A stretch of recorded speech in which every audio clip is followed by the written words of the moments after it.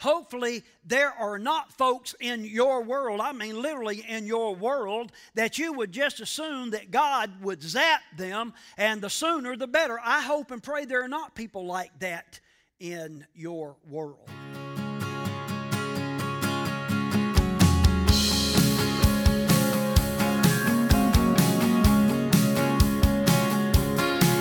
Lord God, you know all my ways, you know all about me, but still you came for me.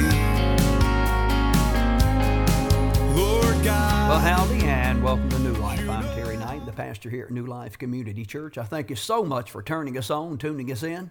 I trust, as always, that the Lord's going to bless you up one side and down the other as we fellowship together here for the next several moments.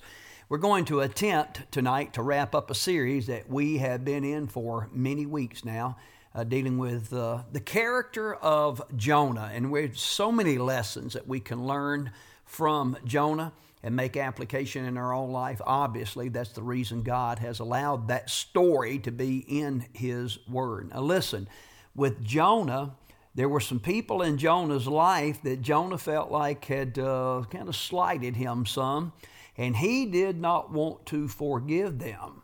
Instead, he wanted to fry them. He didn't want God to forgive them. He wanted God to fry them. Well, we're going to be talking about that in this particular part of the series, and I trust that the Lord would speak to your heart as we do. Our text passage is Jonah chapter 3 and Jonah chapter 4. I want to read another marginal reference, if you please, that is found in the book of 2 Peter. And I'm going to begin reading around chapter 3, verse 9. The English Standard Version puts it this way. Again, 2 Peter chapter 3 and verse 9. The Lord is not slow to fulfill His promise, as some count slowness. Listen to this. But is patient toward you, not wishing that any should perish, but that all should reach or come to repentance. Heavenly Father, I thank you for each one that's turned on this telecast tonight, and I pray that by your word, through Holy Spirit, you would speak to each one. Father, I pray in particular for that one that may have allowed their anger to be roused towards someone, and they're carrying around an unforgiving spirit. I pray that right now, they would find a release from that and find your forgiveness and walk in that forgiveness and walk in holiness. We pray in Jesus' name. Amen and amen. Hey, you hang on. I'm going to be back here in just a little while to wrap things up. God bless.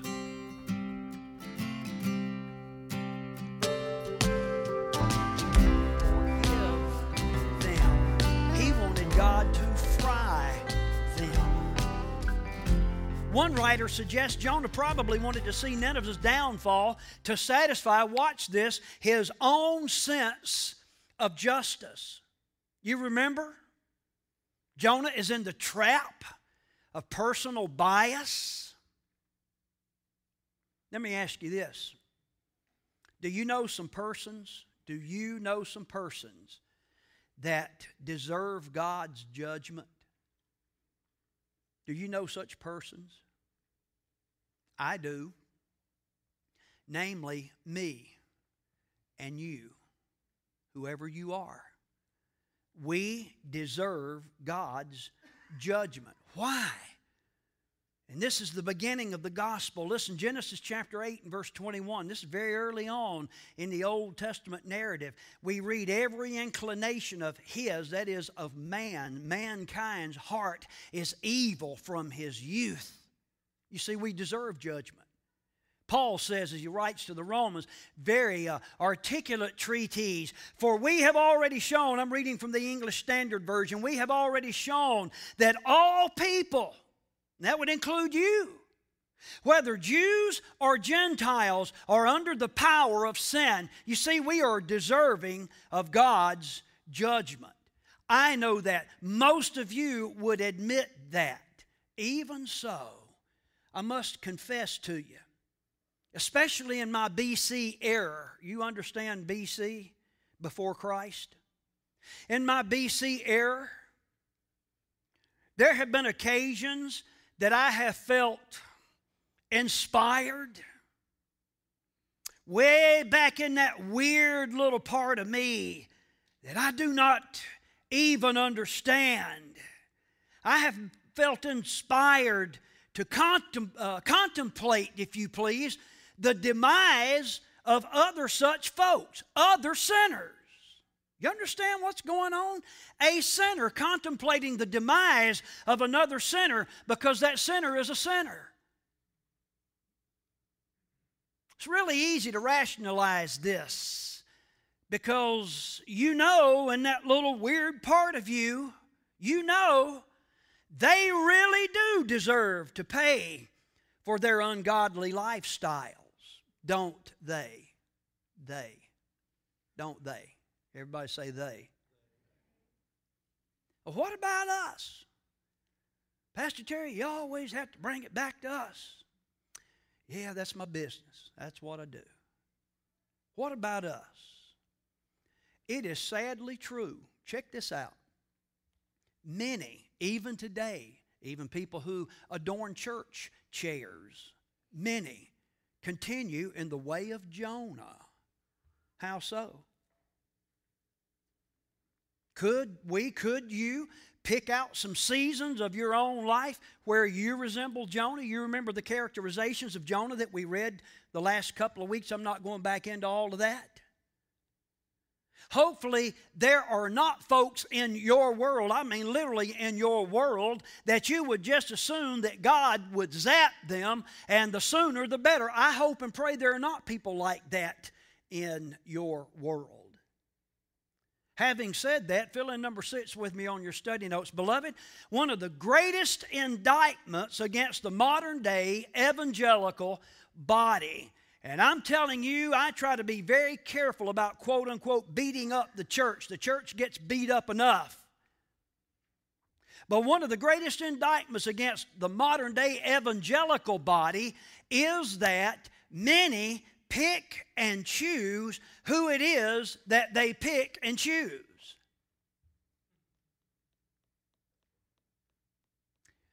We, not just moi, but we have been mandated by Almighty God to go. We laid a really good foundation for that in part 1. We've been ordered to go.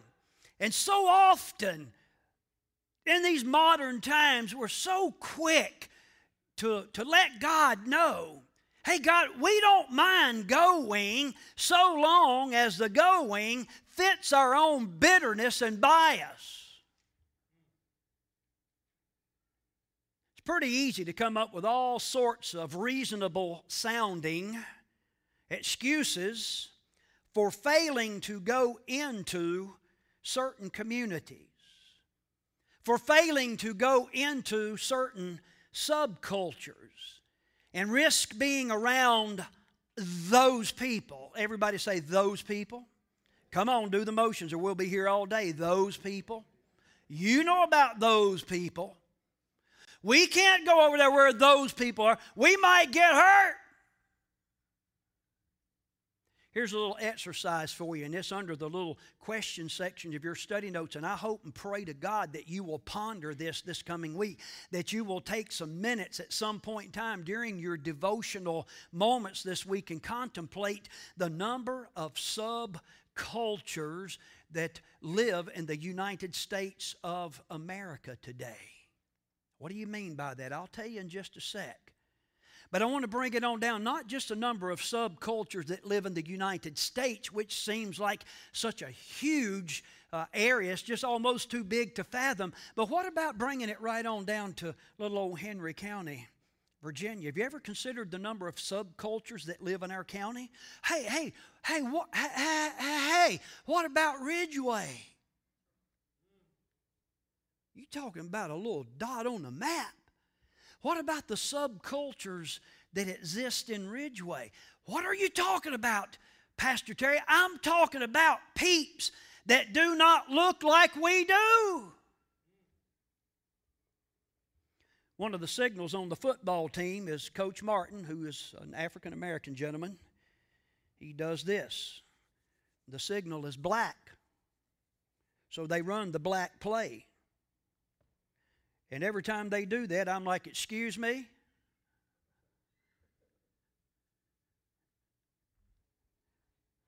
I thought that was funny. Apparently you didn't.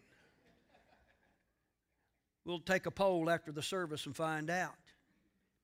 Hey, there are people around here that do not look like you do. Am I right?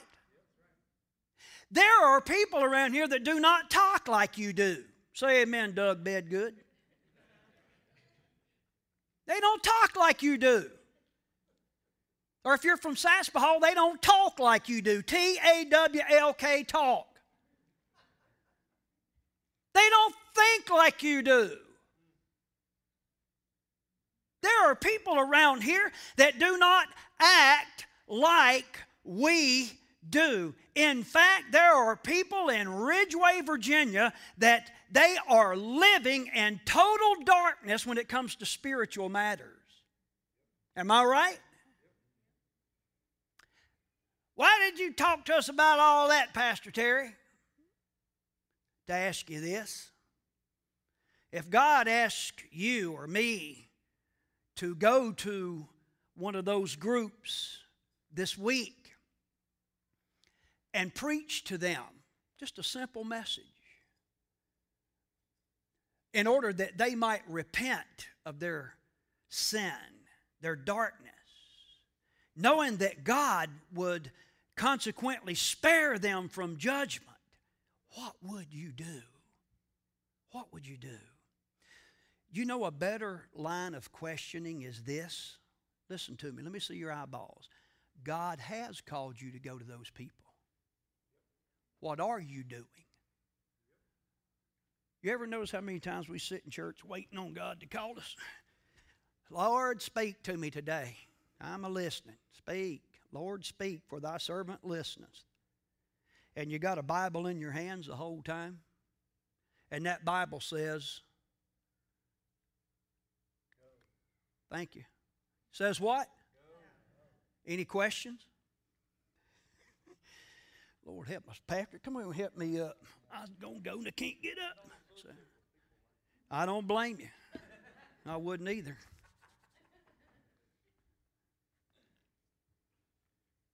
I want you to note, and I'm having my pre-closing right now. I want you to note how graciously God dealt with the bitter prophet's emotional meltdown. Yeah, meltdown is a new word, you know. They didn't do that when I was a kid because you get beat down. Can I get an amen right there? That's one. But he had an emotional meltdown. And God, notice what God said to him. He's having this little hissy fit. God said, what do you have to be angry about? It wasn't a scathing condemnation. He didn't thump him off planet Earth. Rather, it seems to me it was an understanding tone of getting to the bottom of the situation. Listen, I'm digging deep right here. Fill in number 7 with me if you would, please. God was attempting to help Jonah understand his ungodly ugliness.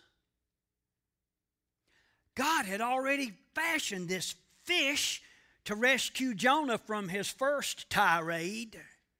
I don't want to go. I don't want to go. And now, after the fact, God speeds up the routine in order to provide this ingrate with a shade tree. Read the story. And it worked. We read this in verse 6 of chapter 4. Jonah was pleased. Well, I reckon he was. God made it comfy for him. Him took a little nap. Yes, him did. Listen to me.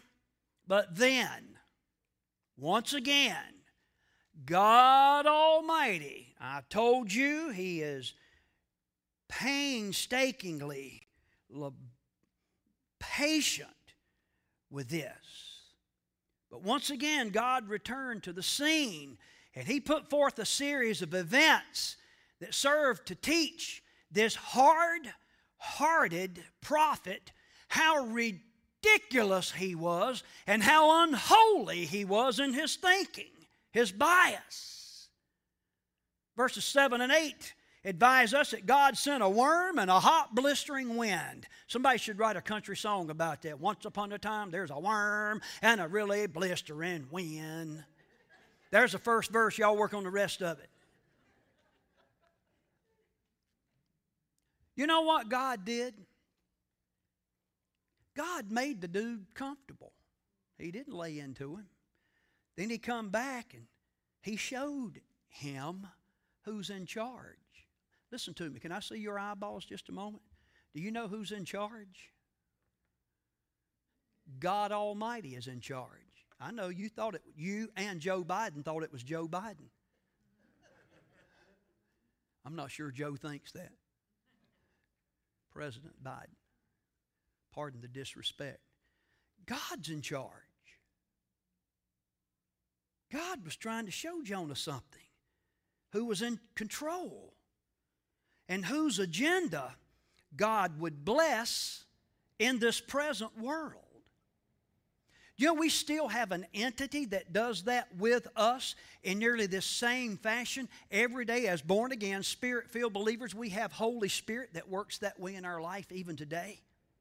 Have you ever done something ridiculous and God made you a shade tree and got you all comfy and you sitting there just enjoying the comfort and all of a sudden Holy Spirit shows up and says, we need to talk.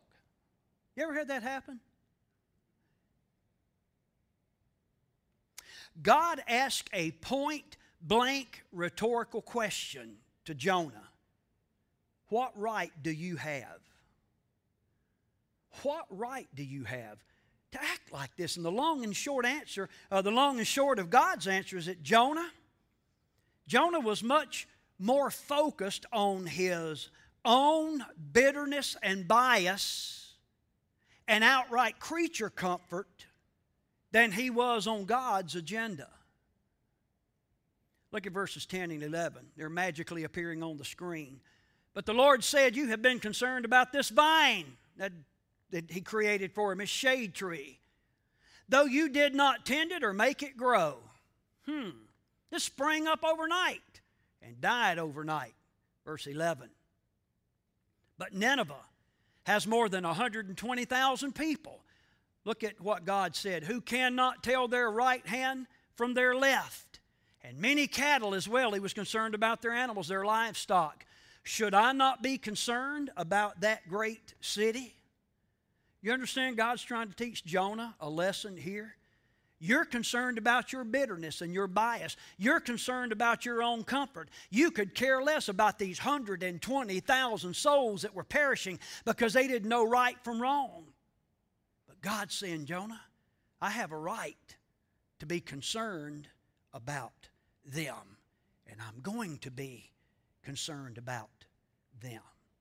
Now, what can we learn? Here's the official closing. I think I said clothing. I'm going to clothe this sermon. We need to be aware of and we need to be honest about the trap of personal bias. Does your personal bias line up with this? See, a personal bias is not bad. You all have one, every last one of you. But is yours based on this, the Word of God? Is it? Do you agree with this? Is your thinking like this? Do you think like God?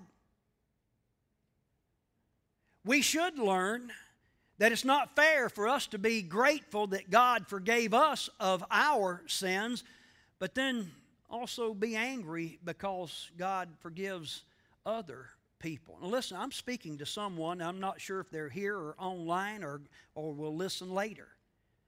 But something has happened in your life. There's been some interpersonal situation, some relational situation in your life that didn't go too well for you, in your opinion, and you've chosen to hate on that person. Perhaps a subgroup, a whole subculture of people, and you feel pretty good about it. In fact, as a pastor, I hear this all the time. Well, preacher, that's just the way I am. Well, that's sad if that's the way you am, because you am got a problem. You better have some Bible for that. Well, you know I do.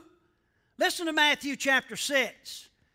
Somebody tell me what's in Matthew chapter 6. What?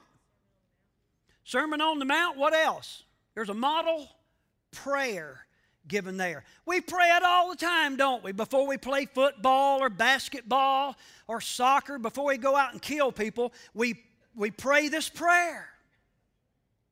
And it concludes in verse 13-ish. And seldom do we think about verse 14. Here's what it says. Jesus is speaking. For if you forgive men when they sin against you. Ever had anybody sin against you? If you forgive men when they sin against you, your heavenly Father will also forgive you. What's the moral of that story? We should be forgiving people in order to be forgiven. Look at verse 15. But if you do not forgive men their sins, your Father will not forgive your sins. That's just the way I am. I hate them. I wish God would zap them. I wish God would fry them. I'm not going to talk to them about the mercy and the grace and the forgiveness of God. Well, then you have an eternal problem. An eternal problem. We should be grateful that God is loving and forgiving, because if God wasn't loving and forgiving, beloved, all of us would be in big trouble. We set the stage for that earlier, and it is the height of arrogance to consider, to think about it any other way. Let me share with you in my third and final closing this morning. God's heart. Are you interested in God's heart? 2 Peter 3:9, the English Standard Version puts it like this. The Lord is not slow to fulfill His promise, as some count slowness, but is patient toward you. Look at this. Not wishing that any should perish. I can preach that with biblical confidence. It's not God's will that any human being on the face of the earth perish. Not one. But that all should reach repentance. It is God's will that every man, woman, boy, and girl, whether it's somebody that looks, acts, smells, talks, lives where you do, or otherwise, it's God's desire that all of those persons come to repentance through Jesus Christ and spend eternity with Him. That's God's heart.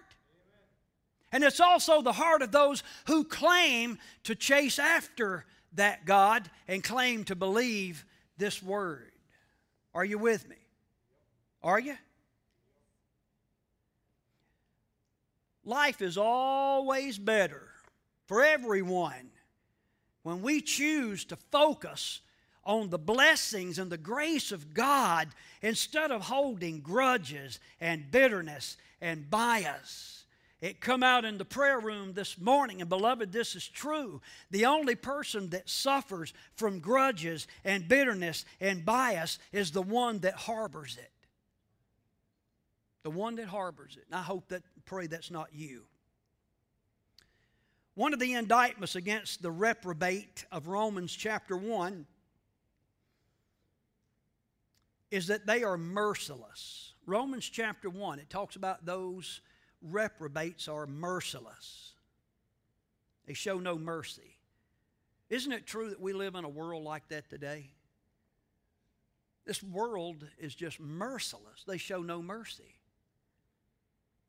I want to encourage you this morning to pray with me that God would help us to not be merciless when attempting to reach the merciless.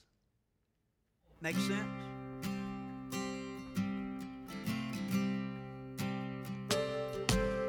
Beloved, we're going to wrap it up right there and wrap up the series by asking you this. So watch this. Has some things transpired in your life that have made you bitter? Someone did something to you or come against you in some way, and you've just allowed that, you've embraced that, and you've allowed that to fester in your spirit, in your heart, until it's just made you a bitter person. Isn't that a terrible place to live? It is. And listen, everyone has opportunities where things happen to them and they can embrace that and allow that to turn into bitterness, which actually builds and kind of encapsulates you in this spirit of just a yucky spirit that comes against you and builds a prison, actually serves to form a prison around you to the point that other people don't want to be around you. And initially you think, well, that's good. Somebody hurt me and I don't want them to be around me anyways. But after a point you realize that you're all alone, all by yourself, surrounded by this bitterness. It's a terrible place to be. Pastor Terry, what do you do when that happens? Well, you give that bitterness over to God, who is able to forgive it. In other words, able to cast it aside, take it away, and to actually just dismantle that fence of bitterness around you, that little fort of bitterness, so that He can allow His love and His forgiveness to come flooding in like a flood to overwhelm you, and can bring joy to your soul and a peace to your soul, unlike anything that you may not have experienced for a long time.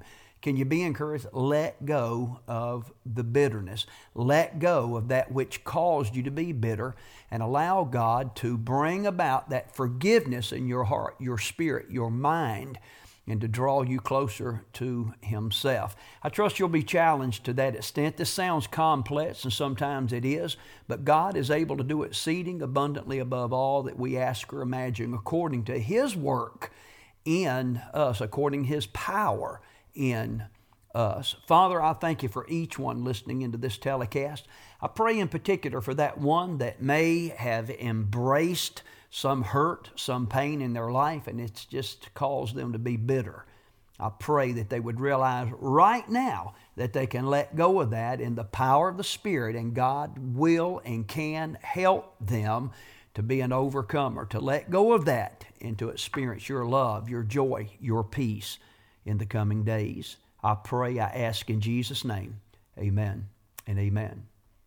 Hey, I know it's easier to say, let it go, than it is to let it go. But be encouraged to do exactly that. Don't harbor the hard feelings. Don't be like a Jonah and want to harbor these bitter feelings. Let it go. In the power of the Spirit, learn how to do that. I want to remind you that New Life Community Church has a regular schedule of activities. Sunday morning at 10 o'clock. We also have midweek activities Wednesday night at 7 o'clock, something for nearly every member of the family, and that might just include you. I am Terry Knight, the pastor of New Life Community Church. I need to get out of here. It's been great fellowshipping with you for the next several moments. I trust you're going to have a great week, what's left of it. And remember, my friends, Jesus is coming back. Is He coming back for you?